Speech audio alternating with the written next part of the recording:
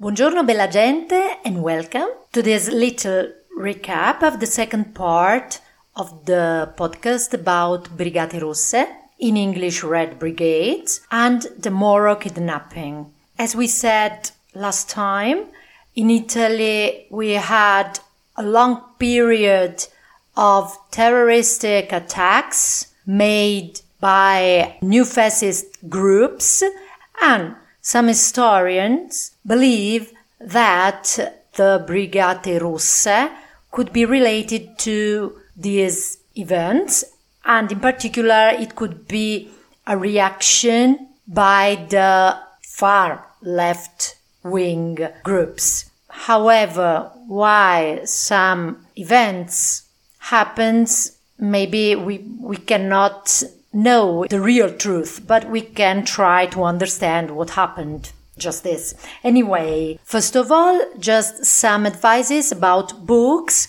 you can read about this topic that are really interesting.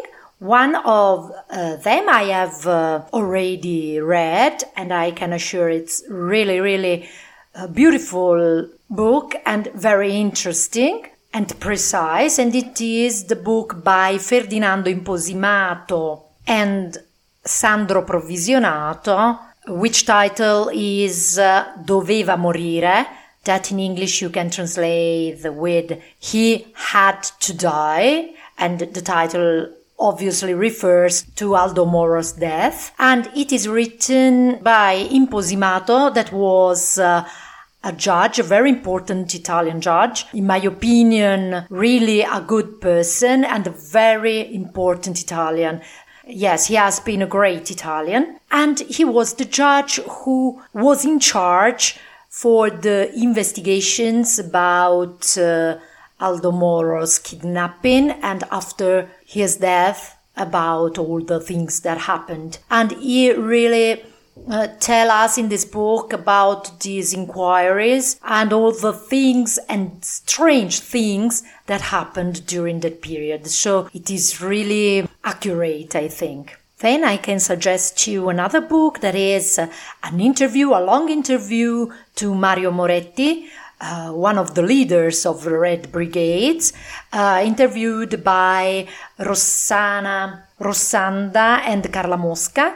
And in this book, you can read what one of the protagonists thought about all the things that happened. I haven't read this book yet, so I don't know, but it is a very famous book, so I think that it is good. Another thing that I can suggest is to go on YouTube and search for Alessandro Barbero, that is a very famous Italian historian. And he made a speech about the organization of Moro's kidnapping, and it is a precise and accurate and good storytelling, and it makes us understand a lot of things. The last thing, a documentary that is a part of a very famous Italian TV program that is named Blu Notte, hosted by Carlo Lucarelli, that is a good writer, that tells about the history of Brigate Rosse. And it is very interesting. On YouTube you can find different parts, the first, the second, and maybe even the third. I must say that the second part has got some, I don't know, it's not well uploaded, so you cannot understand very much. But the first part is the most important because it's the beginning of this phenomena till Moro's kidnapping. So the most important facts are narrated. So when you have got time, I really suggest to watch the first part of this documentary. You write Blu Notte, Brigate Rosse, and you'll find it. However, the most important things to say about the beginning of the Brigate Rosse is that it was a group formed by two branches, two groups.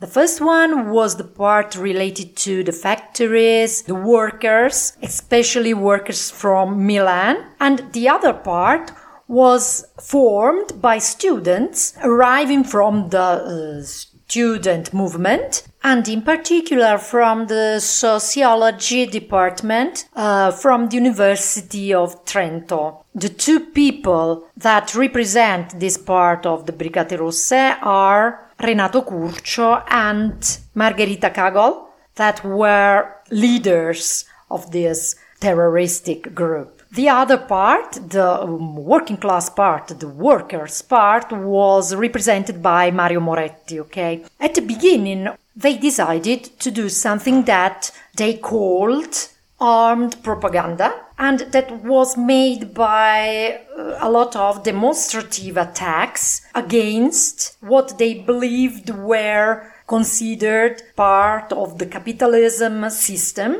So even factory directors, industrialists, so they kidnapped some of those people, and even politics or judges, and also representative of the states, because they wanted to subvert the Italian state, and so they kidnapped or even killed policemen, judges, and so they had as their target carabinieri, policemen, judges, politicians, and so on, magistrates. This phenomenon started in northern Italy because it was the part of Italy where you could find the large part of the industries, but afterwards it spread all over the country, especially in Rome, Naples, and everywhere. The strange thing is that at the beginning, and I mean the first 5, 7, even maybe 10 years, people tried to justify them, especially people that were active in politics. They talked about them as comrades that had made a mistake, someone who had a good idea, but in trying to achieve a goal had made the mistake, and the mistake obviously was the violence. But this kind of thinking, of point of view from other people changed after the Moro kidnapping. That was the greater mistake by Brigate Rosse, because they killed a person that was a very good person, a very good politician, and that was really loved by Italian people. So this was a great mistake. And after that, they killed also a factory worker just because he did not agree with them, and he talked against them and made a sort of propaganda against Brigate Rosse. So they killed a worker, and that was seen as a very, very bad thing. So being isolated by the society, by the other workers, students, and so on, they started to fail and got into a big crisis, even because the Italian state enacted a law thanks to which the people who reported their former comrades had their sentence reduced. So the group was in crisis. They could have their sentence reduced, and a lot of people, after being arrested, talked with the police and told what they knew. And so at the beginning of the 80s, this group went in crisis, but still in the late 90s and at the beginning of the 2000s, we had what they called the new Brigate Rosse, and two people were assassinated, and they were Massimo D'Antona and Marco Biagi, who were two advisors of the government, and so they were killed. So what was the mission, the goal of this group? It was to subvert the Italian state, to fight the Italian state and what they called imperialism, capitalism, and they wanted to have the dictatorship by the proletariat. It means that they wanted a communist society, because they believed that what was the Italian partisan resistance had been betrayed, because when during the World War II in Italy, a lot of people went in the mountains to fight the Nazi fascism. Most of these people were communist or had left ideas. We have to say that a part were socialists, another part were Democrats. So they believed that after the Second World War, Italy had become too connected with the capitalism. And in that period, a lot of people in Italy, not only violent people, believed that we needed more welfare, and even in politics, all the country oriented to the left-wing parties. Namely, in the 1970s, in Italy, we achieved a lot of laws that let Italy become a more modern country, such as the divorce, such as the law about abortion, and in particular what we call Statuto dei Lavoratori, that at the beginning of the 1970s was a law that we still have and that still rules all the things about labor in Italy, that had a lot of parts that could help the life of the workers. So the most reactionary parts of the country did not agree with this. They didn't want this. So the country were really broken into two parts, and the violence exploded. Another person that was very important in this story was the General Dalla Chiesa, that during the 70s led the group that arrested a lot of people by Brigate Rosse, and it was very successful. His work was very important to stop this phenomena. But unfortunately, at the beginning of the 80s, he was sent in Palermo to fight against the mafia, but he was killed by the mafia. And this is another of what we call Italian heroes, but yes, it's a sad story.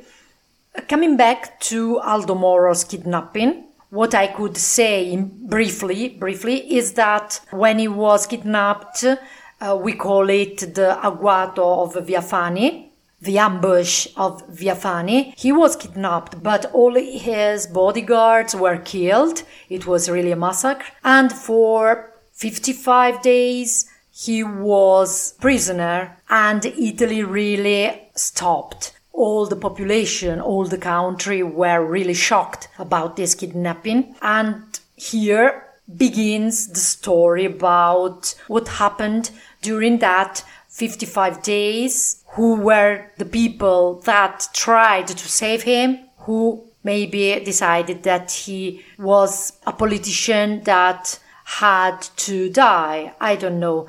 The things, as always, are really confused. But we can say that during that period, the Italian government divided into two parts, because there were some people that wanted to dialogue with Brigate Rosse, and someone that believed that the firmness was the best thing, because they didn't want to negotiate with Brigate Rosse, and so they believed that firmness was the best thing. And Francesco Cossiga, that was the Minister of the Interior Affairs, was for the firmness, such as Andreotti. And Berlinguer, that was the leader of the Italian Communist Party. And it happened that Brigate Rosse decided to sentence to death Aldo Moro, and they killed him.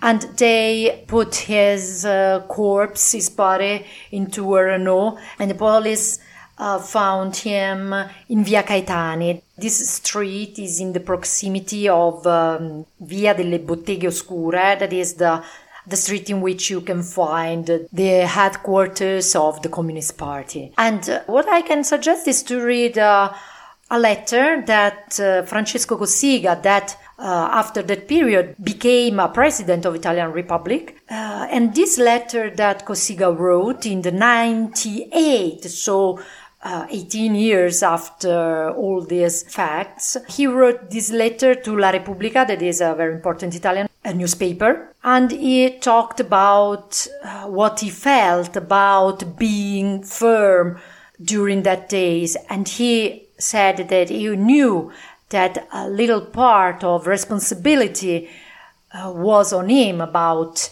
Moro's death, but he believed that he had to protect the Italian state. And so this letter is, in my opinion, really moving, because I think that almost every person that was there has suffered, so I do not want to judge. But coming back to the facts, after Moro's death, in Italy we had elections, the general elections, and Democrazia Cristiana got the 42% of the vote, and the Communist Party lost because it was only at 26%, and in that period it was really stronger. So all these things resulted in a sort of punishment of the Communist Party, and historian would like to understand what Italian people thought in that moment, why they didn't vote the Communist Party. Someone believed that the fact that Berlinguer and all the Communist Party decided for the firmness was not approved by the Italian people, because they wanted Moro's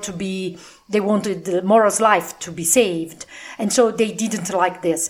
But then someone else believed that the voters punished the fact that Berlinguer and the Communist Party were too close to the governative party, namely the DC, Democrazia Cristiana. And in fact, Aldo Moro believed that the Communist and the Communist Party and the other party could talk, could have a connection and do something together.